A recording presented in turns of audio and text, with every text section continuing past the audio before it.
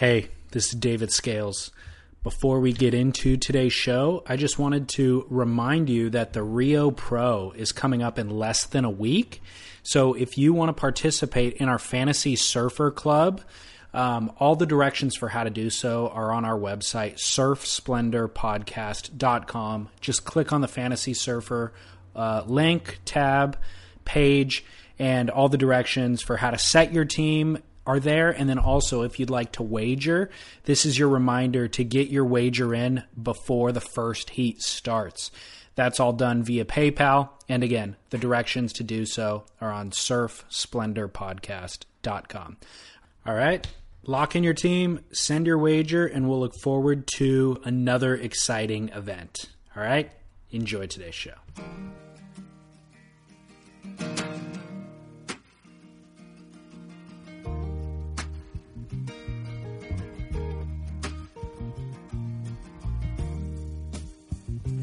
It's just bizarre that it's going to be, a few years. It'll be 50 years, That is bizarre. It's been an amazing. It's been an amazing journey.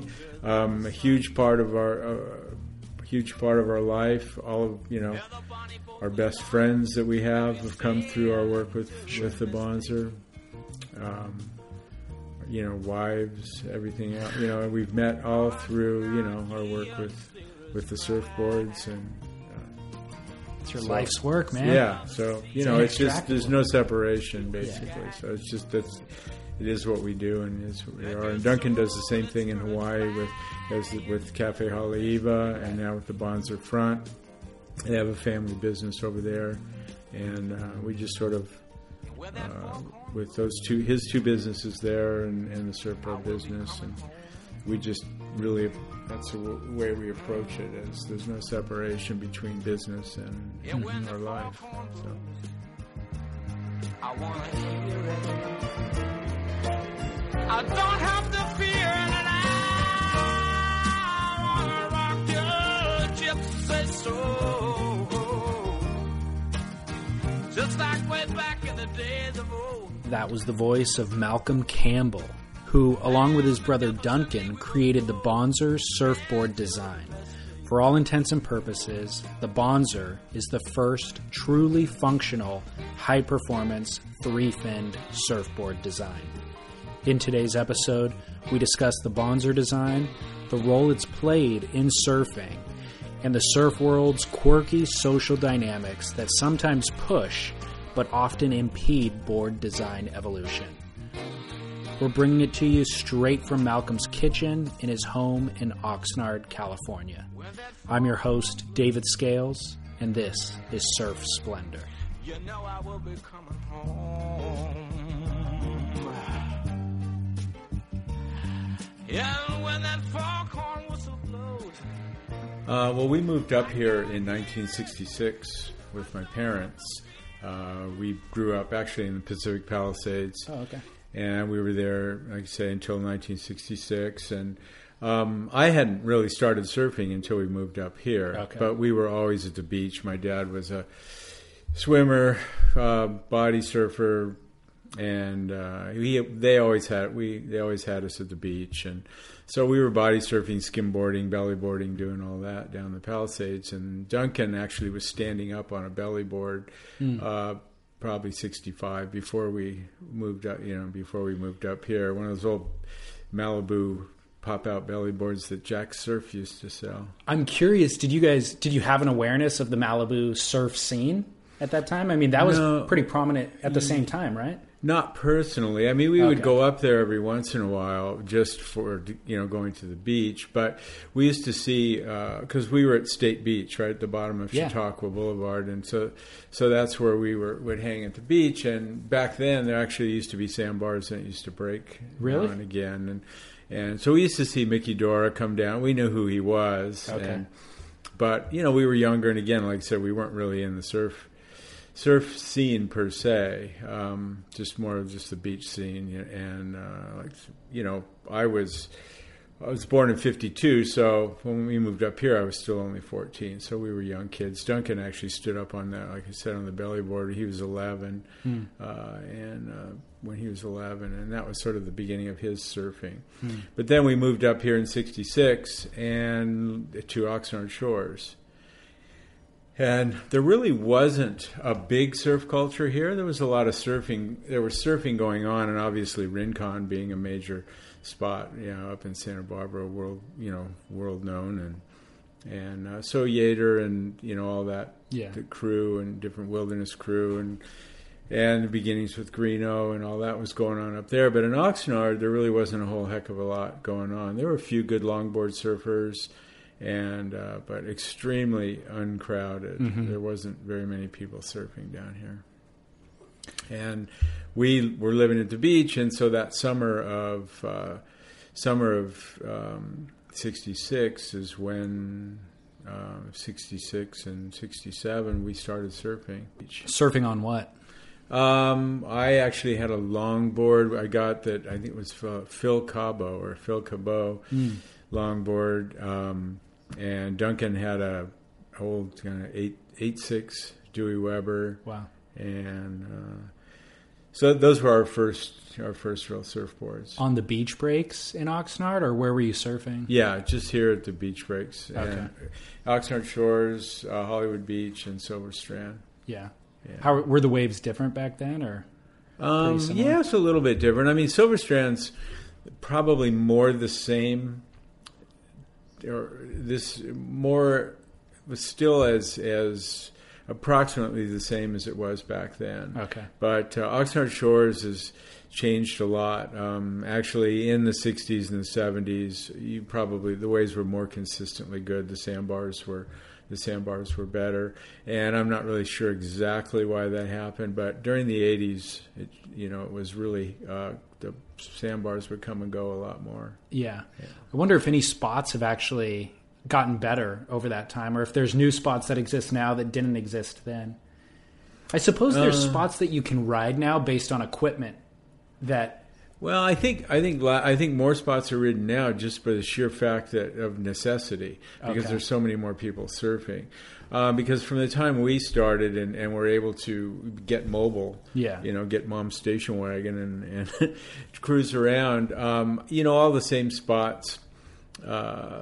Most of the same spots, the spots that everybody surfed back then, are still surfed, with the exception of Stanley's. Stanley's is gone because of the freeway, when they expanded and built the freeway, and the freeway on-ramp right there at Seacliff. So Stanley's no longer exists. There was also a spot called Tanks, which is just south of Pitus Point, that actually was a pretty good beach break, and that sort of disappeared. Yeah. But most of the spots, it's very similar to what it used to be. You mentioned Yater in Santa Barbara. Who were building boards in this community, or who was building boards in this community? There was, in Ventura, there was surfboards.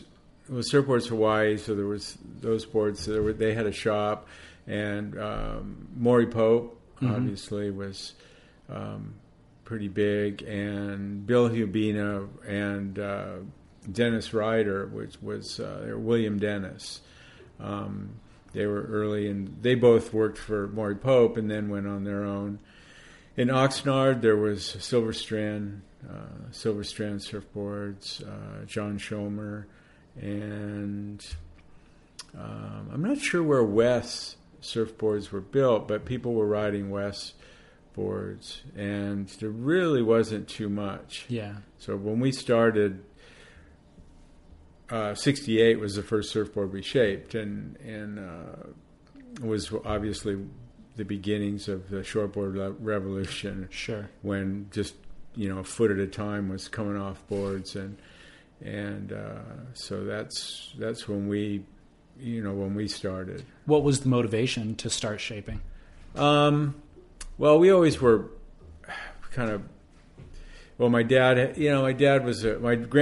and my dad were both real crafty. They had wood shops and Okay. so forth. So we were tool users, and then the big impetus came, one of the reasons, because boards were changing so quickly. And my dad one day, he just said, he kind of saw the writing on the wall, and he just said, he goes, "Hey, you guys, if you're gonna try to keep up with the changes here, you're gonna have to learn to make boards on your own, because we ain't gonna be able to buy you a new surfboard every 6 months. Yeah. Or you're gonna need quite a job to support that habit at this age. So then we said, what the heck, and stripped down we, like a lot of people, stripped down an old longboard. Yeah. And that was the first board we shaped. Yeah, access to materials was probably pretty scarce at that point, I would think. A little bit. I mean, you could get. We were just learning. Actually, one of the Dave Sweet they were doing some molded blanks that were almost finished surfboards. It was actually pretty ahead of its time. I haven't really heard too much talk about that. I haven't heard that story. We got a board that was. I actually think it was a 6/8.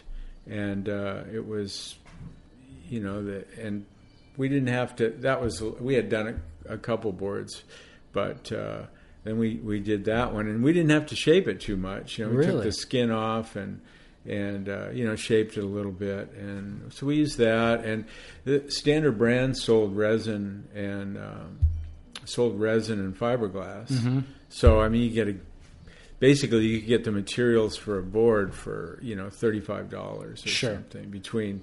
Get a second blank from somebody and get a second blank, and then resin, fiberglass, acetone. It was we stunk up our parents' garage, right, and the house. That's the way to start. Yeah. What were like with that first board, for example, or maybe the first few? What were the designs that you were implementing?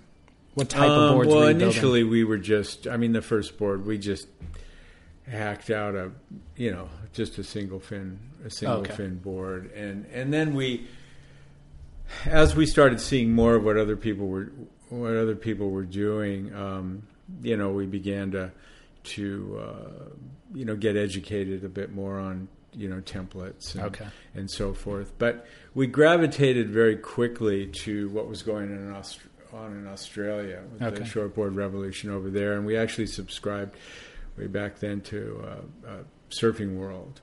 So some of our early boards were really influenced. Some couple of real early twin fins we did were, Terry, sort of copying these little twin fins that Terry Fitzgerald and Mark Warren and people were doing, and then also some of the shortboards, the more egg-like shortboards of strange boards, other strange sort of little boards from Ted Spencer and Wayne. Well, obviously Wayne Lynch and that young stuff. So Midget Fairley. So we started looking that direction. Is where we went. So we made a few single fins. Then in 1970 we shaped the first Bonzer, which I guess would be the introduction of the 3-fin surfboard, right? And it was 10 years prior to the thruster, approximately. Right. Yeah. So where did that concept come from? Well, we were riding some twin fins, and then and obviously we had a couple single fins, and we were just talking with my dad one day, and it was actually his original kind of thought. He said, "Why don't you guys?" He goes, "What about 3? What about 3?" And so we sat down and we, with him and Duncan and I, from our limited surfing experience, at least we knew how it felt to ride surfboards and turn and so forth. And so we sat down and just kind of brainstormed what might work, and what we came up with was basically off of evolving out of a single fin. Sure. So we placed the long keel shaped runners or fins forward of the center fin and out toward the rail. I mean, originally I think they were probably 11.5 inches up, I think on the first board, and 10.5 inches long or something. So they So we had looked at some boat design stuff and, different things. And it was really just more intuitive than anything else. Probably trial and error to a certain extent. Well, yeah, the first one was just, trial. Yeah. And then,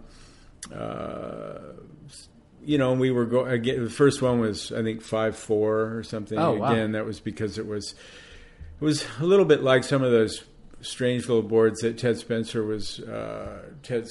and David Treloar and different guys were riding these short wide tail boards, and wide tails. Some of them were twin fins, some of them were single fins, and so we were just at that point we hadn't learned enough to really know too much about forging out on our own template shape wise, but we knew we were doing something different. And as far as it being the first 3-fin, we had done that one, and then a few months later, an article came out in Surfer Magazine and with Reno Avalera doing a bottom turn on a 3-fin board that he and Brewer had come up with.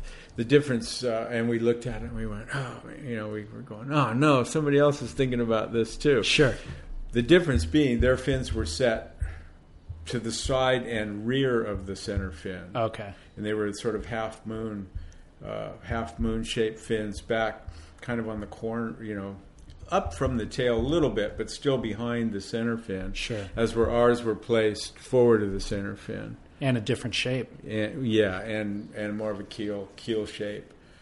So in a sense, they were both low profile, sure. Keel type fins. The biggest difference was we put the fins forward of the center fin and they had it on the back. Neither of us knew that the other one was doing anything until that article came out. And so they did a few, and then that was it. They sort of left the idea on the shelf. Probably because the board's...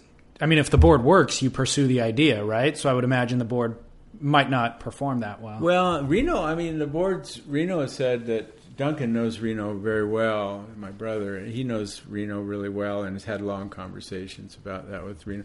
Because Reno's, he's got some Bonzers, some of our Bonzers these days, or actually for quite a few years, and has made some himself. And so he and Duncan always have, a lot of conversations about stuff. And they just didn't, the boards had their boards had good characteristics. They just didn't stick with it. Okay. And on the other hand, what we found after riding that first one, and I've told this story lots of times, but the first time we took out the Bonzer, the first Bonzer that we made, the first turn, even with our limited surfing experience, the first turn, you could tell right away that this was really something of value. And I know it sounds silly, but it's not an exaggeration. Like I said, there's, it was a backside, it was a left, and I surfed backside. And the first bottom turn, compared to the single fins and twin fins we were riding, it was just a quantum difference. In what way? In terms of speed and control. Okay. Because this is a very wide tail board, and you could tell right away that you had the speed that you'd get out of the wide tail board, but you would have the control on with the bottom, with bottom turns, and edge control was the biggest thing, because that what was lacking in wide tail twin fins and single fins was that edge control. So immediately, because of the long profile side fin runner, you would really amplify the ability to use your edges in turns on a short wide board. So you were getting drive, speed, and carry out of the fins, and then the maneuverability out of the board being so short. Right. So we knew right away that we had something, and then it was pretty much from that day on, okay, what are we going to do with this? Right. And so what that involved was learning to surf better, obviously, but educating ourselves as far as just making surfboards. I'm interested in the relationship that exists for shapers and board designers. That is the testing process. I think for a lot of other people who deal with hydrodynamics outside of surfing, they can take things into a laboratory environment probably. And a lot of that testing is not based on their own ability, their surfing ability. So I'm curious what the limitations are in that relationship. Like you said, we learned to become better surfers while we were learning about the hydrodynamic principles, and those things probably went hand in hand. But I guess I'm just kind of curious about what the limitations are of that. And I suppose at a certain point you rely on other surfers to give feedback. And how does that work? And are there limitations? That's a good observation. And basically, I would say that maybe the development of the Bonzer initially was a tad slower than it could have been if we were already accomplished surfers. But we also had the advantage of living in an area where there wasn't a lot of peer pressure for anything. This was basically the hinterlands of Southern California surfing. And it was, kind of the Wild West in a way. Mm-hmm. And so we were learning to surf and build surfboards simultaneously, and in terms of developing our abilities in both simultaneously. And with the access to good surf and lack of crowds and so forth, that was a nice advantage to have. Sure. I think they fed each other, because the Bonzer enabled us to surf better more quickly than we would have learned without the Bonzer. Interesting. I look at, not to blow our own horn, but I look at old photos that Craig Feynman and some of our old, other photos back from, say, 1973, which is the year we took the design to Bing. By 1972, 73, we were surfing pretty well. Okay. And so our learning curve, like I say, I'm sure it was much faster because of the Bonzer. What are the other design elements? We talk about 3 fins and those 2 side fins being keel shaped. What are the other design elements in concert with those fins that make up a Bonzer? Well, the first year shaping the Bonzers, we basically just had a normal bottom. It was, flat up forward with some V going through the tail area and the fins and the fin area. So we just had, basically, it was a slight V bottom 3 fin. Okay. The second year, in 72, we started putting a single to double concave on the board. So there was single concave forward of the fins, and then going through the fin area, it turned to a double concave with a little bit of V. And that was something that other board builders were doing as well? No. Or you had... No. Okay. No. Maybe somebody out there like somewhere. Arena. Sure. But in terms of the single to double concave, I haven't seen any evidences of it. Oh, okay. Maybe somebody can drag something up. But, sure.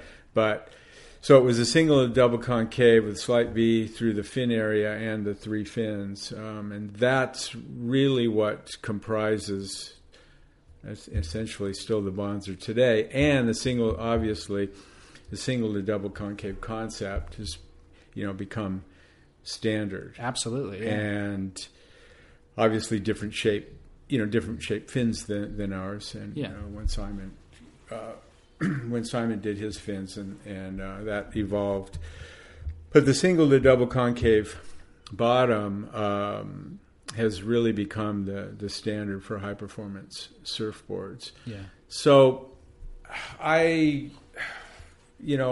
we came up with the 3 fin board with single to double concave, and that was, I think, I don't know the best way to describe it. I still think that I think that it's probably the most comprehensively original design. Yeah. Let's say functional design. Right.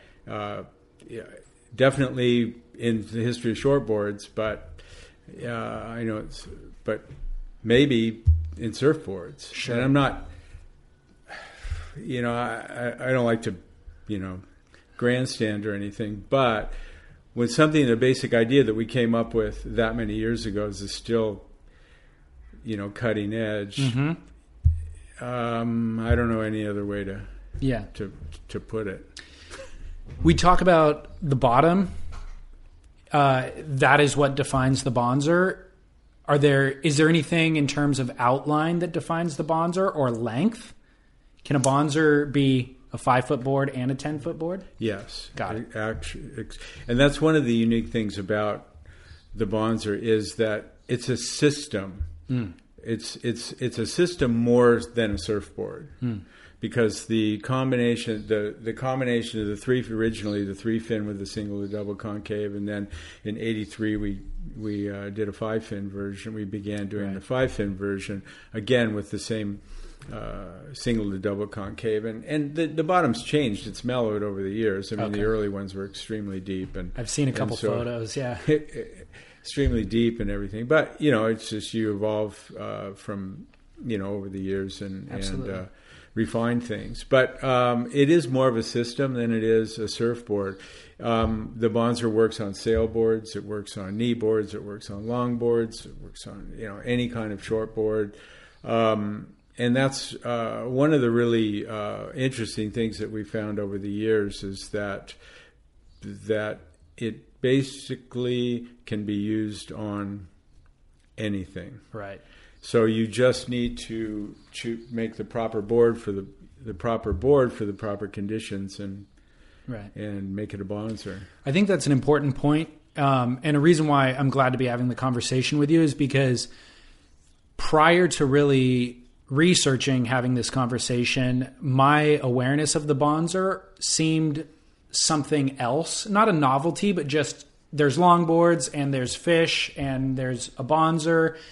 And all the footage and media that I see related to it almost has a novelty act feel. They'll make a video section and put a cheeky song and make the footage black and white and grainy to make it look different and old school. And the realization that I've come to is that's really kind of a disservice to the Bonzer, in that it's like a vehicle. You can have a hybrid in a car or a truck or a van. The hybrid is the Bonzer. It applies to anything. It's not strictly limited to a design, a vehicle design. Yeah. Well, I mean, we're going into we're in the 45th year here of this project. Yeah. And it's run the gamut from, at first, the criticisms have come from many different directions. Not necessarily all, some criticisms and a lot of pigeonholing. Yeah. I mean, we grew up surfing in this area. The original footage, or still footage was, Craig Feynman and stuff in Surfer Magazine and surfing. So invariably it was in good surf. Mm-hmm. We were surfing Silver Strand, the waves are hollow, and whatnot. So for years the boards had were sort of pigeonholed as they only work in good surf. Right. And that was just de facto. That was where we were surfing the waves. We weren't always surfing good waves, but the only pictures that are going to get in a magazine are pictures of people surfing good waves. Right. No one cares about somebody surfing a 2 foot slop. And so the boards always worked in all conditions. Again, you just had to make the proper board for the right condition. And it's a very complex. It's far too much to get into in terms of sort of the evolution of perception of the Bonzer in comparison to reality. Sure. I mean, if you look at, there's a picture that maybe a lot of the people have seen. It went viral over this couple of times within the last few months, of Taylor Knox doing a cutback at Velsyland with all 5 of his fins showing. It was a water shot. And that's on a 6'1" contemporary shortboard shape. Mm-hmm. The Bonzer, we're kind of in an interesting position because we've been around so long and the design's been around so long that yes, you can get pigeonholed in terms of retro, and a lot of the younger, whatever you want to say. Younger people experimenting with old designs and so forth, and So that's helped us because people have opened their minds, and so they've gotten on the boards. But also, we've tried to avoid getting lumped in with the whole retro crowd because we make plenty of high performance shortboards for a lot of extremely good surfers. Many have them, but they just ride them recreationally because they ride for other people. Sure. And it's nice to get the benefit of that retro movement. It's just a shame that they're viewing it as a retro thing, because it isn't. Yeah, I think it's softening a little bit. I agree. I think that idea is softening a little bit. The internet helps a lot with that.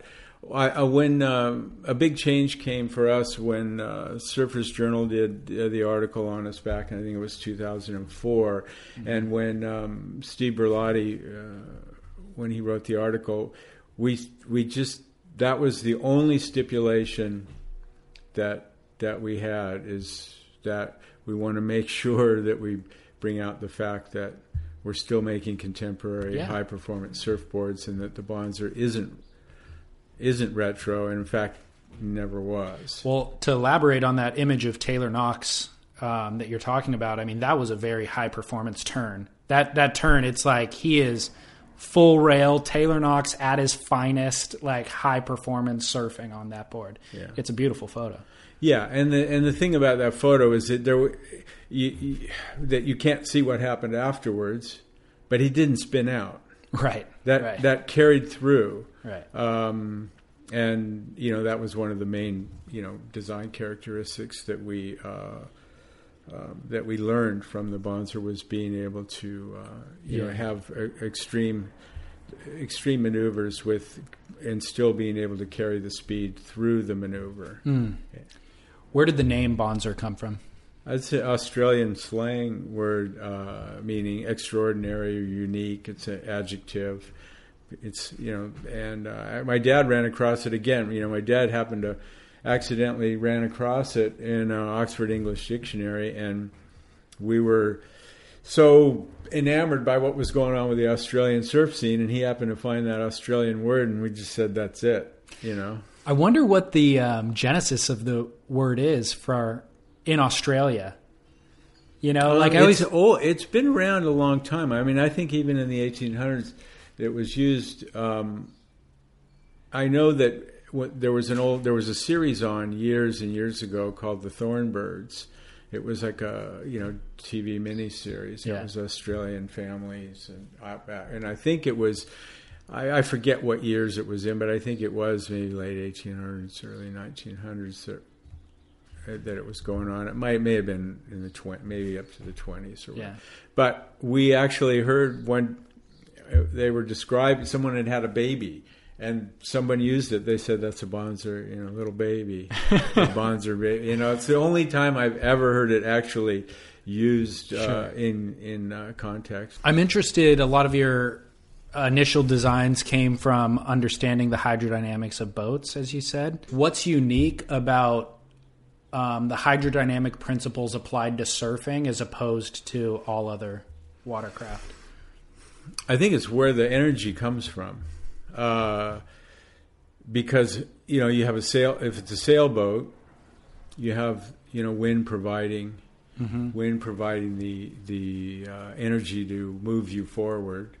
A motorboat, obviously, you have external sort of power source, constant power source. So that's what's unique about surfboards, is that you're utilizing the energy that exists within the wave, and then obviously you yourself are applying force at different points, applying force and putting energy.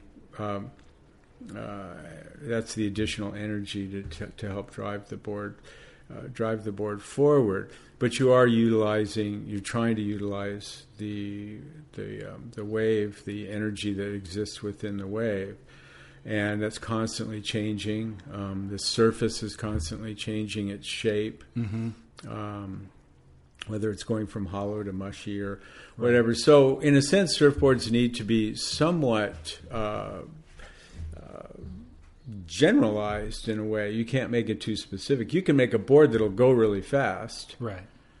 That's easy. Sure. But it's not going to turn. Right. So the idea our idea always was to make something that is really versatile and that can utilize the energy that is created by the water passing underneath, by the water that's passing underneath, the board.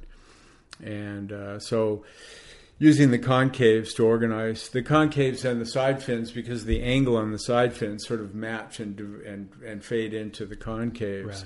So the fins, in a sense, are an extension of the concaves.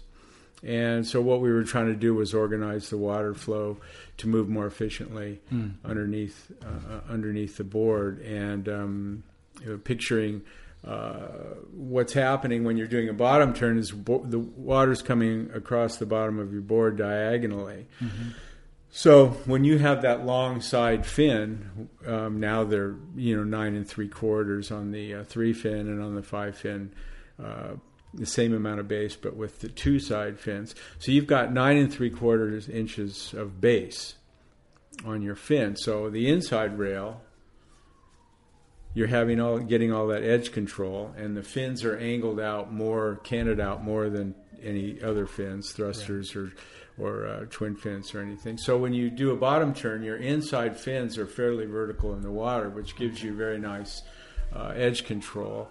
And then the outside fins, having that 9 3/4 inches of base, that water that's coming diagonally across the bottom of the board doesn't just escape off the outside rail as unused energy. So what happens is it gets deflected down and back through the tail, which is really what helps give you a lot more of that forward momentum. Right. And the fins being low profile, they can exit and enter the water very easily. Sure. So you're just the idea was just to utilize as much of the existing energy that's made available. Talking about pioneering some of these design aspects, outside of the surf industry, people patent ideas to basically benefit their business, essentially. Is there ever any thought of that for you guys? And if there was did you have an interest in doing it?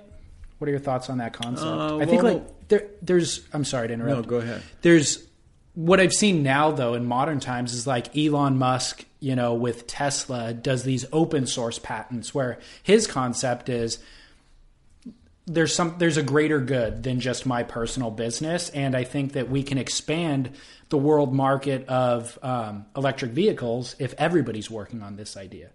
So. Right. Well. Yeah, that's good. Yeah, that's a good point. We, we had with my dad. Well, my dad was involved. I mean, there was a short, split second, in a sense, of thinking about, well, do you patent something like this or what? But Duncan and I, from the get-go, we had a very once we happened on and designed and refined the Bonzer to the point of where we really knew, this was within 2 years, we knew that this was something to be reckoned with. Yeah. And and we wanted to contribute to the development of surfboards. Okay. More so than anything else, and contribute to surfing. And that was, and in order to do that, that was the reason that we went to Bing. We put out letters to a lot of companies, but Bing was the only one that responded. It's because we wanted to get the idea out. And so the only thing we've done that way is, we've copyrighted the name Bonzer. Okay. Because we just wanted to have that name identification to the design and have that be ours. But in terms of the design, basically our attitude became very quickly, it's copyright for the world. Okay. I mean, that was our attitude. To add contextual history for the listener, like Bing was an important surfboard builder at that time. So you thought, we've got this idea and we're not going to be able to build boards on the level that Bing does, but perhaps they can take it and bring it to the masses who would then benefit from the design. Yeah, well, we figured we learned real quickly that just from the reaction locally, we were scoffed at and to say the least. But and we figured the only way we were going to get this design out was to have a reputable manufacturer do it. We sent out, like I said, a few things. We sent stuff out to Weber and Jacobs and I forget who else, but Bing. And Bing was the only one that responded. And Bing was really one of the top, if not, top, board builders at the time. And Bing and Mike Eaton. Mike was, Bing's main shaper. So those two guys were shaping the boards. And we figured it was really going to be the only way to get it out is to get a big name behind it. Yeah. So we took our garage shaped and glassed boards, which were pretty darn crude at that time in 73.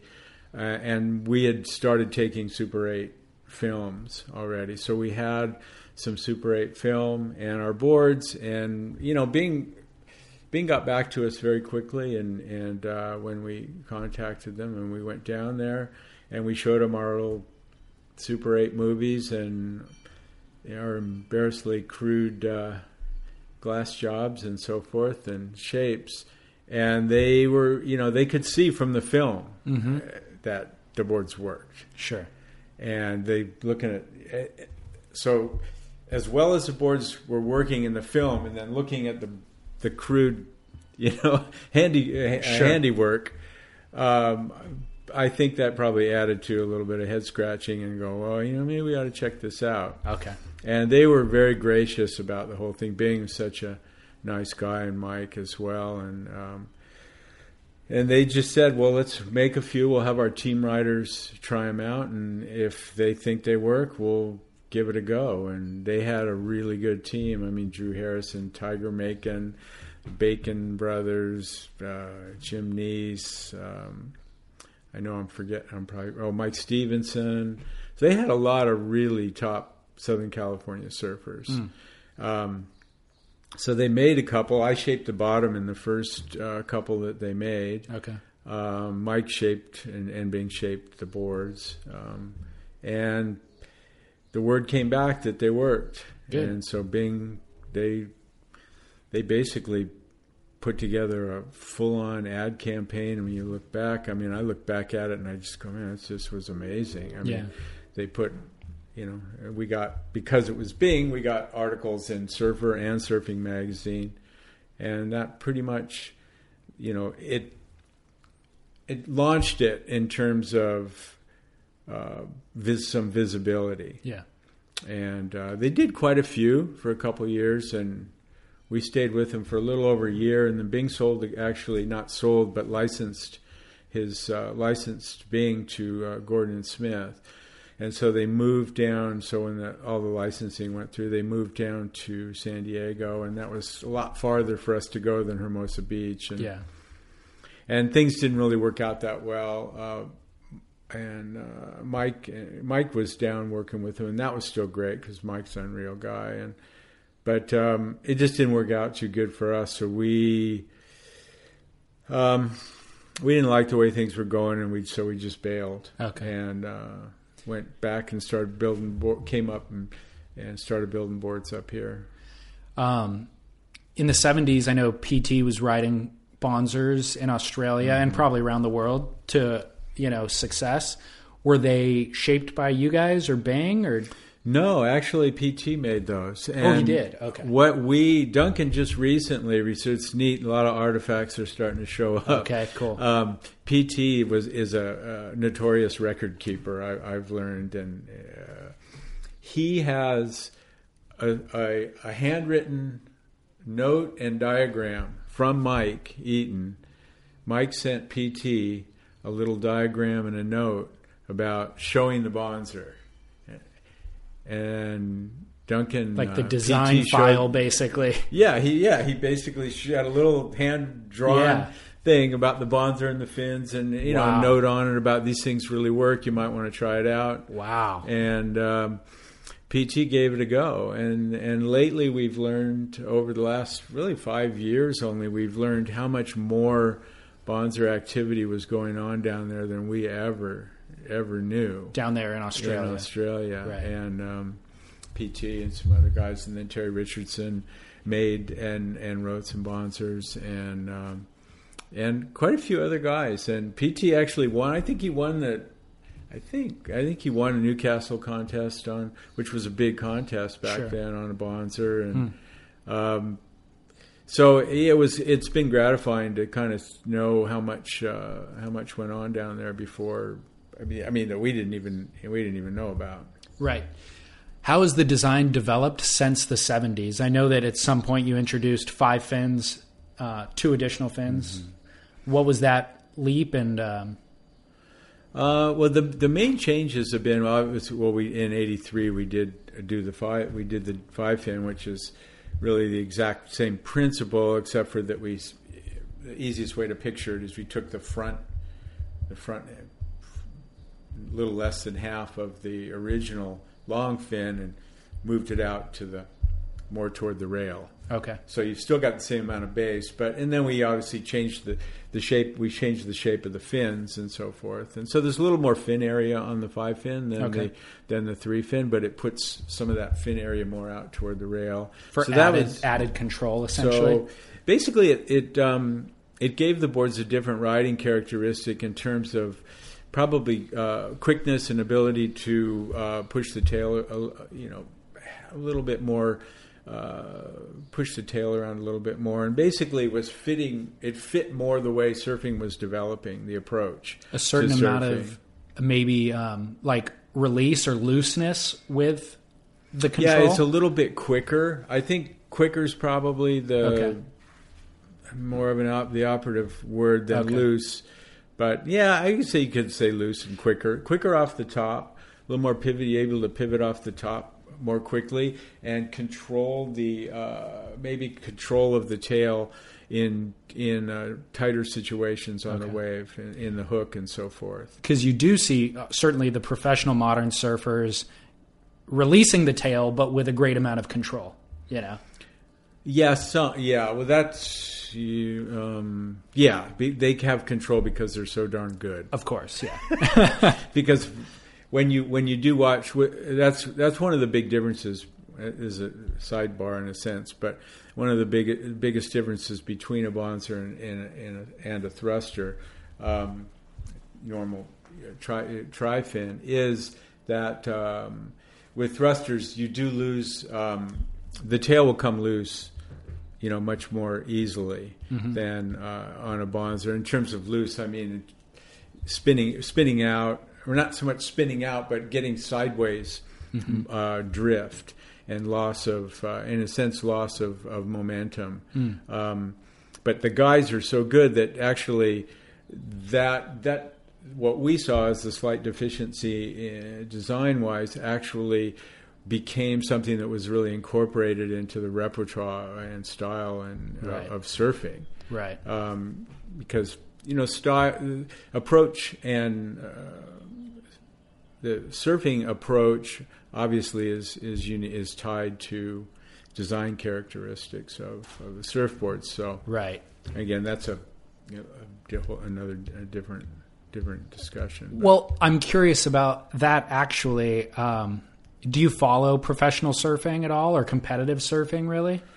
No, not that much. I mean, obviously, I look to see, look and see what I always see what guys are doing in terms of how they're surfing and so forth. Well, my question is related to that and the point that you just made, which is I wonder how much professional competitive surfing drives design or inhibits design. Because I feel like a lot of the areas we've gone down in design that have proven to not be that beneficial were driven by competitive surfing. Like in the 90s, really thin potato chip boards with a tremendous amount of rocker, like that sort of thing. So I'm wondering what your thoughts are on that, professional competitive surfing either driving or inhibiting. Well, it cuts both ways. Okay. I don't mean to take the political answer, but it does cut. But you're right. It does cut both ways in the sense it does slow design down in some ways, but that's mainly because I think that a lot of shapers over the years began to they began to become more influenced by the surfers, yes. by the riders, rather than maybe sticking with some of would differ with different individuals or experimentation. Because these guys have just been in such incredible surfers, right? And so they'll find something that goes good for them, right? And then the shaper says, "Oh, okay," and then they'll build that, and then through transference of media and so forth, then Kelly's writing this, or Taylor's writing that, or Rob's, whoever. So that then that starts to drive design in a particular direction. Yeah. Some of that works for the benefit of pushing design forward, and then some of it can slow things down because people are trying to sell boards, and you want to make stuff that's going to sell. Yeah. And the quandary in my mind, I think, is that ultimately it comes down to the judges giving a score on a wave that dictates who's winning these world titles or whatever. And if those judges have a predefined criteria, then they're really setting the ultimate bar that you're trying to achieve. Now the surfer's trying to hit those targets, so he's requiring something of the shaper in order for him to hit that target, which really limits creativity on the shaper's behalf. I feel like the best evolutions that we've made come from this creative expression via the shaper, and then you pursue these paths.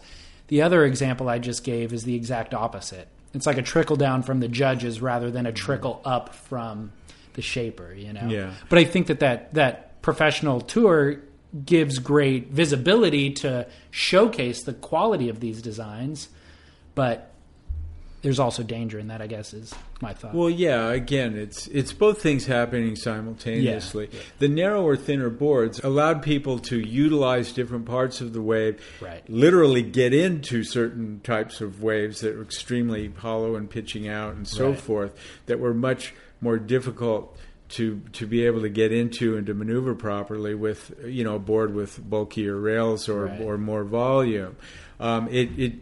But it just, sort of went to the extreme. It went to the extreme. So on the one hand, it opened up a new possibilities in terms of wave riding. Right. But the extreme that the boards went to made it more difficult for average guys to surf well. Right. Exactly. So in the rarefied atmosphere of this extreme talent, it was beneficial. Sure. And it opened shapers and opened other surfers' minds to being able to ride waves and ride different parts of the wave more functionally or at all. Right. I mean, I remember a quote from Duncan back in when Kelly was, I don't know, he was a few years on to the North Shore. And Duncan, because we were looking at the late 80s, early 90s and so forth, is what are we going to do with the 5-fin? Because we had set it aside. We did it in 83 okay. and it worked great, but the thruster was coming on super strong and it was a good design, and so it was going to happen. So there was no sense in us trying to buck the tidal wave that sure. was coming along. So we rode them, made them for our friends. The reason I mention this is because when Kelly really came on and made his presence really felt on the North Shore, I remember Duncan saying to me that in watching Kelly sometimes, it was like he was manipulating matter. Because where he was going and what he was doing on the waves perceptually was you just didn't think in those terms. That you didn't think in those terms and that this was going to happen. And partly that was because of his equipment and partly because of his extreme talent. So for us, and so we just said, that's it. the 5-fin, we were thinking, okay, we're still going to be buried for quite some time, because with this quantum change in performance of surfing, the thrust-through design is going to be strong and move on for quite some time. So again, it works both ways. We feel that we had a competitive, not only more than competitive design, but we weren't going to be able to compete in that arena, because you had the high levels of talent, professional surfing, media, and everything else was going in this direction. So interesting. It goes both ways. It works both ways. What are the limitations of the Bonzer design? I don't believe they've been reached yet. We don't know.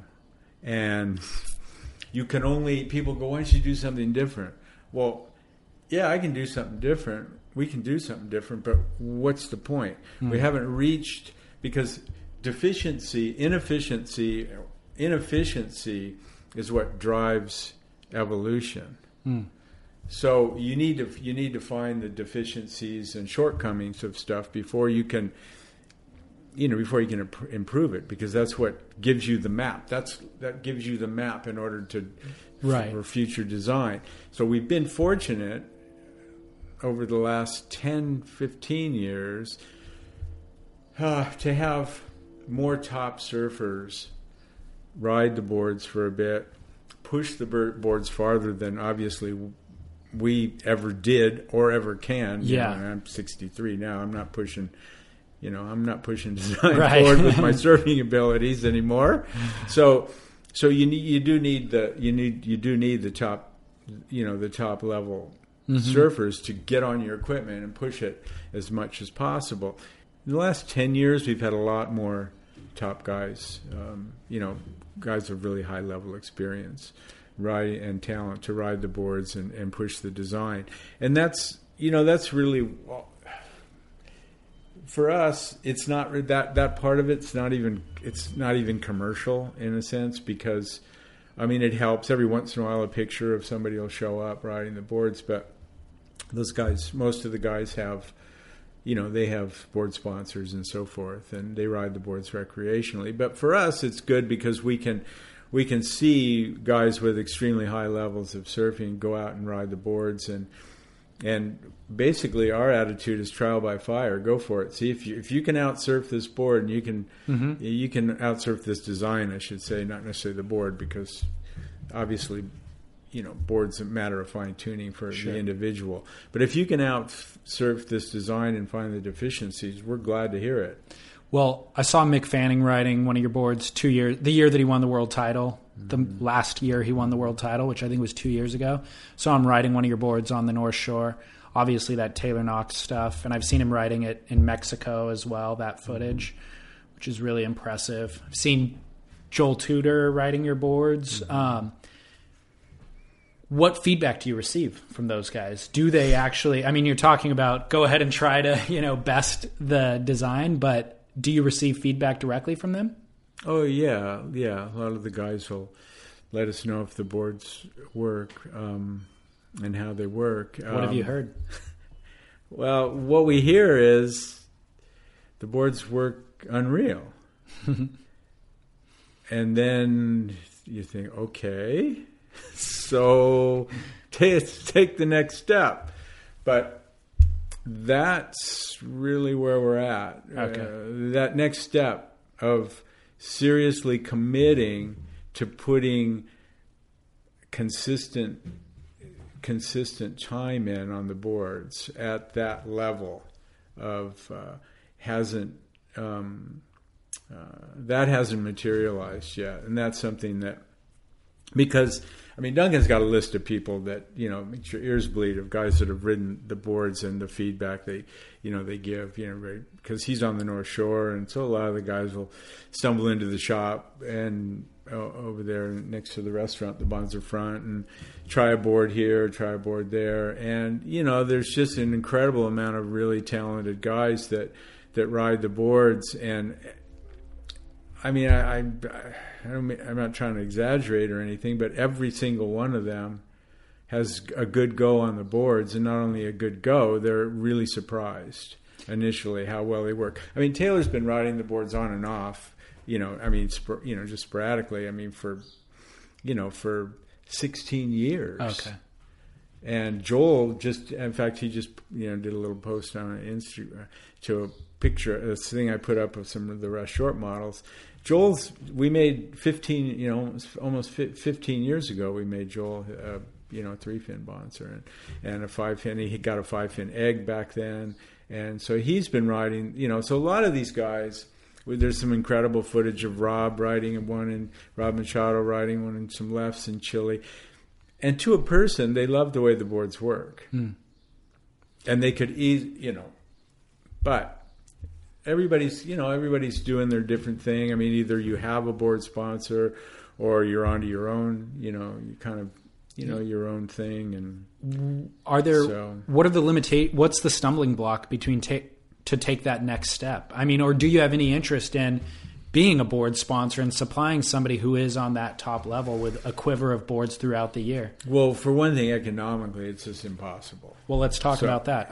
So that's something we couldn't do. And in terms of like I mentioned before, for us having these guys ride the boards, in a sense, now it's become sort of almost it's sort of an academic pursuit in the sense of learning and seeing, okay, you guys, ride the boards, let's see how it goes. And again, like I say, we're up for, criticism, suggestions or whatever. So in that sense, and also again, some personal vindication in the sense of here's designs we've been working on for what's 83, that, the 5-fin and 1970 for the 3-fin, to see something that's been around 45 years and see guys go out and surf to their potential. A recent example of that is there's some recent footage that showed up different things of Alex Nose riding a 3-fin Bonzer. Not much different than a board we did in 1973. Okay. And he can go out and surf to the top of his ability in 2015 on a board, on a design that is, 42 years old. Right. To us, that's what it's all about. Yeah. Personally. Obviously, I make my living shaping. We got to, right. Got to make a few bucks. But at this point, we've sort of realized the space that we were inhabiting, and settled in on the idea of sharing the design both with shapers, other shapers, and with surfers, and trying to when we had the opportunity to have top guys get on and try the boards and ride them. Even if it's just a couple times a year, recreationally or whatever, and benefit, and sort of benefit with that, and keep pushing things forward that way. And in all seriousness, the last year and a half since we met Alex a year and a half ago, and he's put more time on Bonzers than a lot of the. Than most of the kind of top level guys that have been riding them. I mean, Taylor's been riding them on and off for a lot of years, and Alex has put a lot of time in the last year and a half and learned about them and riding them, and that's been it's been interesting because this really was sort of out of left field. Sure, because I'm pretty much hunkered down and to myself. Duncan sees more people in Hawaii, but he approached us, and it was interesting. I'm glad to hear that because he is an incredible surfer, and I've seen him surf a lot around, where I live and surf for a long time. And I feel like he's done himself a disservice at times riding boards that limit his ability. His ability is so great, and he rides these old, outdated, archaic designs that never worked that well when they got introduced. And he's probably got reasons why he's riding those, but I'm glad to see that he's on functional equipment, Because I've seen some of the footage you're talking about. Yeah. Well, the interesting thing about that is Alex, he he's having an interesting cat, and he the degree of difficulty is raised on a lot of the equipment he rides, and he still surfs the stuff really well. Totally. Getting on the Bonzer, what we're surmising, and it's allowed him to ride this more that kind of style of board, wide point forward, right. 70s-ish type style of a board. But with the Bonzer, with the increased performance that the Bonzer gives any shape, it allows him to ride that style of board and do the things that he likes to do much easier. Right. And more efficiently. Yeah. That's a good point. That's kind of the difference. Yeah. Yeah. I think that board design has been somewhat stymied by certain things, but one of the things that you mentioned, which is just profitability, like it's a low profit thing. Are there any limitations that you see to board design currently? I would say thinking is what's mostly slowed board design for many years, and part of that is financial, but because you need to make enough boards to survive and so forth, and the Bonzers were always more difficult to produce, and so some people didn't want to hassle with glassing on all those fins and so forth. So that kept some people from wanting to make Bonzers and maybe other things. Right. But I just really think that a lot of it has to do with a lack of creativity. And there is a lot of creativity, creative people right. in the surfboard industry, incredible shapers, incredible craftsmen, but who among them? I mean, or who among them are undervalued, do you think? As a pioneer of a design that's been undervalued, whose work currently exists that you think is kind of being overlooked? That's hard for me to say not because I don't know, because I know a lot of guys are doing really good work. It's embarrassing to even say, but I really kind of I don't pay much attention to what's.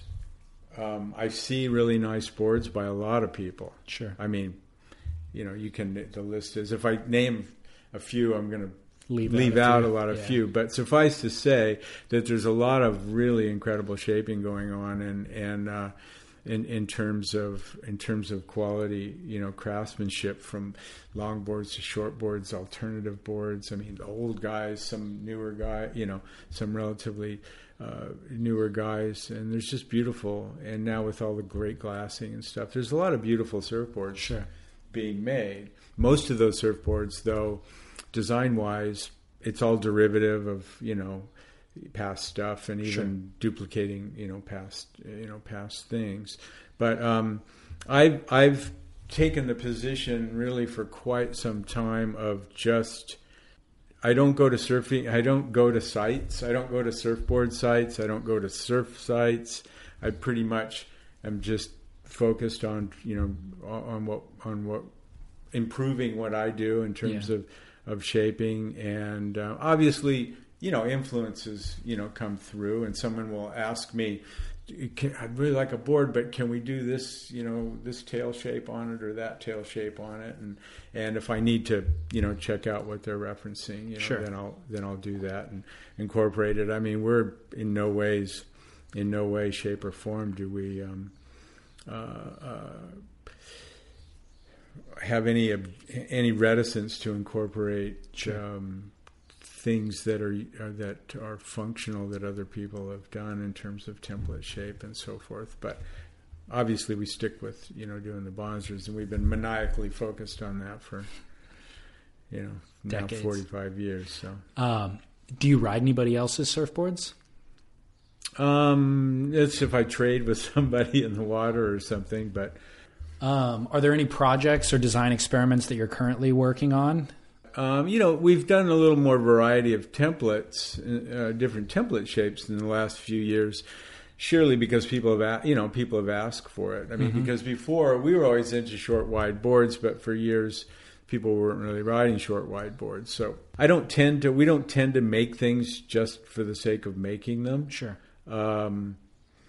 It's really more, a form follows function issue with us, and so we don't do. It can look a little bit stale and stagnant maybe from the outside because we don't specifically come up with like new models and names of things every year. We do a lot of custom boards in between, but you're making boards that are. But if we do a custom board for somebody, we don't turn it into a model, right? And this and that. So we've kept our model range relatively small, but then within that, between mixing and matching with those and incorporating, template shapes that other people might be doing, and a customer says, "Hey, I want to try this. I really like the looks of this shape, but I'd like to try it as a bonzer." And it's, okay, let's do it. Yeah. Your logo advises to be mindful. Can you talk about that? That logo we came up with in the 70s. 70, I think that logo was probably from about 76 or so, 75, 76. And it was during a time when we were expanding our ideas and thoughts about various things philosophically, spiritually, and whatnot. And mindfulness obviously comes out of the Buddhist tradition. Ours, we put an extra L on there. It says mindful. It's not spelled properly, but it's a little bit of a, sort of a, just a double meaning in the sense there of but yeah, it came out of and it has the pyramid and the triangle and the pyramid in the center and of that, and that had to do with a lot of things we were learning about and studying and sort of that old, not to coin a phrase, but consciousness expansion movement back then, and so we've always tried to incorporate, and along with the Be Mindful logo, and then we've signed peace on all of our every board since I don't know, the first year we did that was probably in sometime around 72 or 73. Just signed peace over the serial number of the board, and so we've just really tried to incorporate, our, in some small way, keep there from being any separation between our basic, philosophical ideas about things and our, and our surfboards. Over those years, what has changed for you philosophically, and what has not wavered at all philosophically? We probably haven't really changed that much. Obviously, your knowledge base increases. Yeah. But we've really tried to bring forward what we learned when we were younger, during that time of whatever, late 60s into the mid 70s of sort of the whatever you want to call it, was sort of more toward the tail end of the counterculture movement, but through the experimentation with psychedelics and so forth, and the positive side that came out of that in terms of expanding ways of thinking and approaching problems, and obviously not the abuse of that, which happened as well, but to try to bring the good things that try to bring what good we learned and from those times, and it was the end of the tail end of the heavy parts of the civil rights movement, and then the anti-war movement and the peace movement, and the beginnings of the environmental movement, and all that stuff. Good stuff was happening, and so in this day and age, when people sort of treat the 60s very tritely and condescending, the 60s and early 70s in a condescending manner, we really have tried to bring all the good that we learned through that time forward and not run away from it. A lot of people that I know, my peers and contemporaries, people, they buckled down, they got their 9-to-5s, raised a family, and in a lot of ways, many people, and I think that's one of the problems we have politically these days, is people in my generation, they basically walked away from a lot of the ethos that the positive side of the ethos that developed back then, and I think it's led to a very problematic drift in society, not only environmentally but politically, and just justice wise and everything else. So we've tried to bring forward what we did learn, and as well as continue to continue to expand our awareness. There's a theme in things that we've talked about here. I mean, talking about psychedelics, and then that professional competitive expression of the potato chip surfboard, and then even talking about your concaves as an example, where you have to almost go out to a distant extreme when experimenting with something, but inevitably the answer is the more refined version of that. Like when experimenting, you got to go out and just try the most extreme version to see how it works. And then you realize the benefit and the negative of it, and then you scale back, refine it, and that becomes the model. Yeah, well, it's kind of a natural, it's sort of a natural evolution of things, and again, time plays a part in that, because what seems extreme at one point, gradually over time, may not be so extreme. I mean, with ours, it's like, well, an airplane. I mean, it seemed extreme at first. The basic physics and aerodynamics and so forth that allowed the physics of that allowed a plane to fly. That all remained the same. It obviously remains the same, but again, like you say, refinement and design comes over time, and development of technology. And I mean, there are certain things that that are extreme ideas that you can't produce at a certain point in time. Say Da Vinci or whoever, there was a lot of great ideas and flying machines and so forth, but without they were theorized, but without the technical ability and materials to build those designs and actualize the design principles.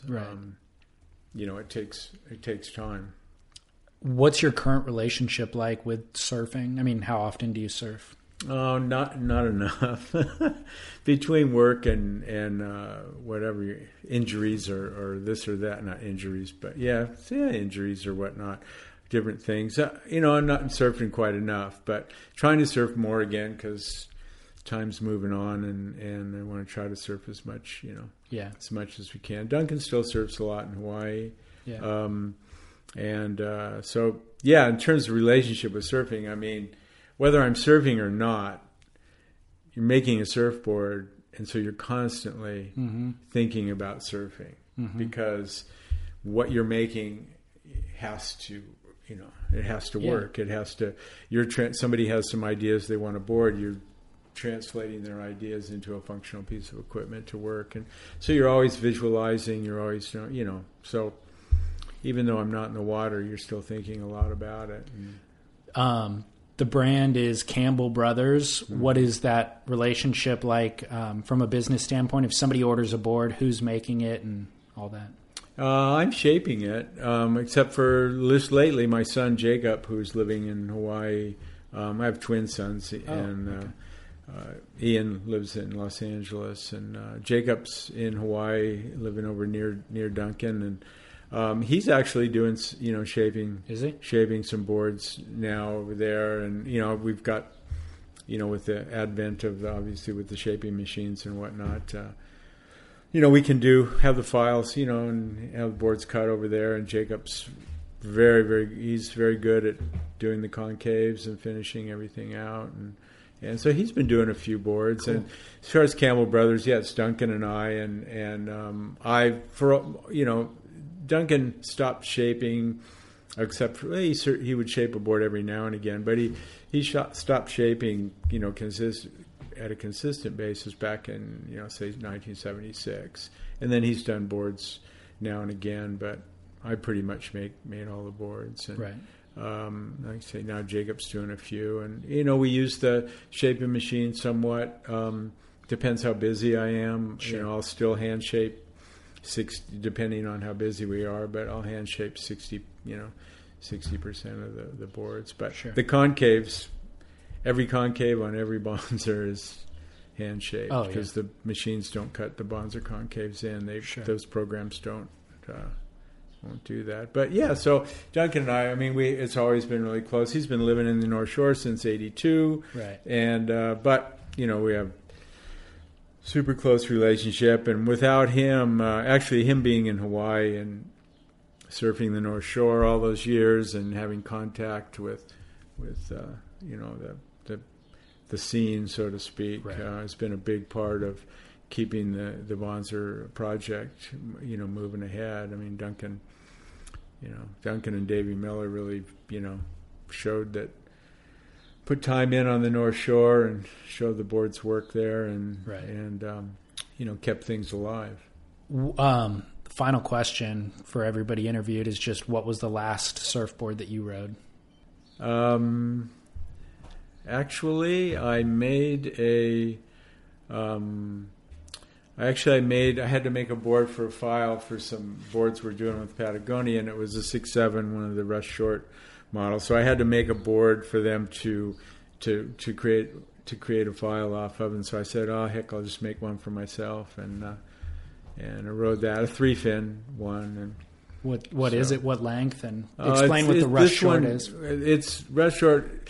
It became known that kind of naturally. We didn't specifically name it that, but people were saying, "I want to ride one of those boards like Russ is riding," and then we just sort of gave into it and said, "Okay, well, I guess it's going to be the Rush Short model." It's basically our 70s sort of mainstay template that we were using during the mid to late 70s. Sort of wide point forward, diamond tail. A lot of people, it wasn't anything super unique other than that it was a Bonzer. I mean, it was more of a single fin, 70s kind of single fin template. Yeah. And again, wide point forward, 70s profile with the beak nose, thicker beak nose. Mm-hmm. And that board we've made so many of them. It's been really surprising to me how many we've done, and the feedback on them, both mostly 3 fins, but some 5-fin versions. Did you see the Instagram that Pat Towersy posted a day or two ago? He posted a photo of Kai Lenny riding it. And without I think it said he was riding it without the center fin. Right. What I remember Pat saying was that is the best board that he's ever ridden. It's his favorite board. Right. Yeah, he did say that. We got to make him another one because he had broken it. I think he put it back together, and I think that picture is after it was put back together. Oh, okay. He's had that board for quite a few years. Yeah, that's what I mean. Pat rides everything. I know. Like Pat rides high performance thruster shortboards and does airs, and then he rides crazy long paddle boards, on giant waves. And he said that was the best board he's ever had. It's been pleasantly, more than pleasantly surprising, but it's been because I've made them for really good surfers, and we've made them for regular guys, whether they were guys in their 60s, 50s, 40s, and lately now some younger guys are trying them, and the feedback it's like I say, it's just been it's been gratifying, but more than anything else, it's just really interesting because people are going out on those boards and surfing. It gives them, what it's done is you can ride something that's got that sort of vintage look and volume and so forth, but you can surf it at the top you can surf it at the top of your ability. Right. It's not going to limit. Obviously, the template shape dictates a little bit in terms of, in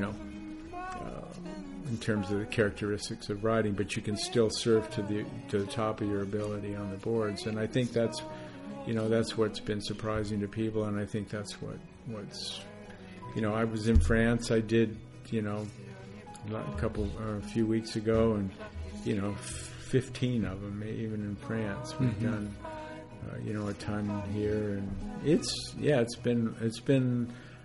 been a lot of fun, and like I say, it's very interesting. It's got to be gratifying to see that feedback. Yeah, it is. It's cool because the gratifying part of it is that because we went out on the limb when we were kids, and we said we knew we had something that was of value, and that was our prime. And we felt that we had, because we really believed and knew, really in every fiber of our being, that this design had value, that we had we took it on as a responsibility. Again, not to blow our horn, but the Bonzer would not be being surfed all over the world today if we hadn't have just, maniacally stuck with it. Right. And we just shaped them. We weren't making our living off of it. I always had a second job. Up until less than 10 years ago, I always had a second job. Yeah. And we continued to make the boards and keep it available, keep it alive, because again, we really cared about contributing to surfing and surfboards, and that was really the fundamental drive to keep it alive. Excellent. Well, thank you for sharing your story. Yeah. Well, thanks for the time. Absolutely. Yeah. Appreciate the opportunity.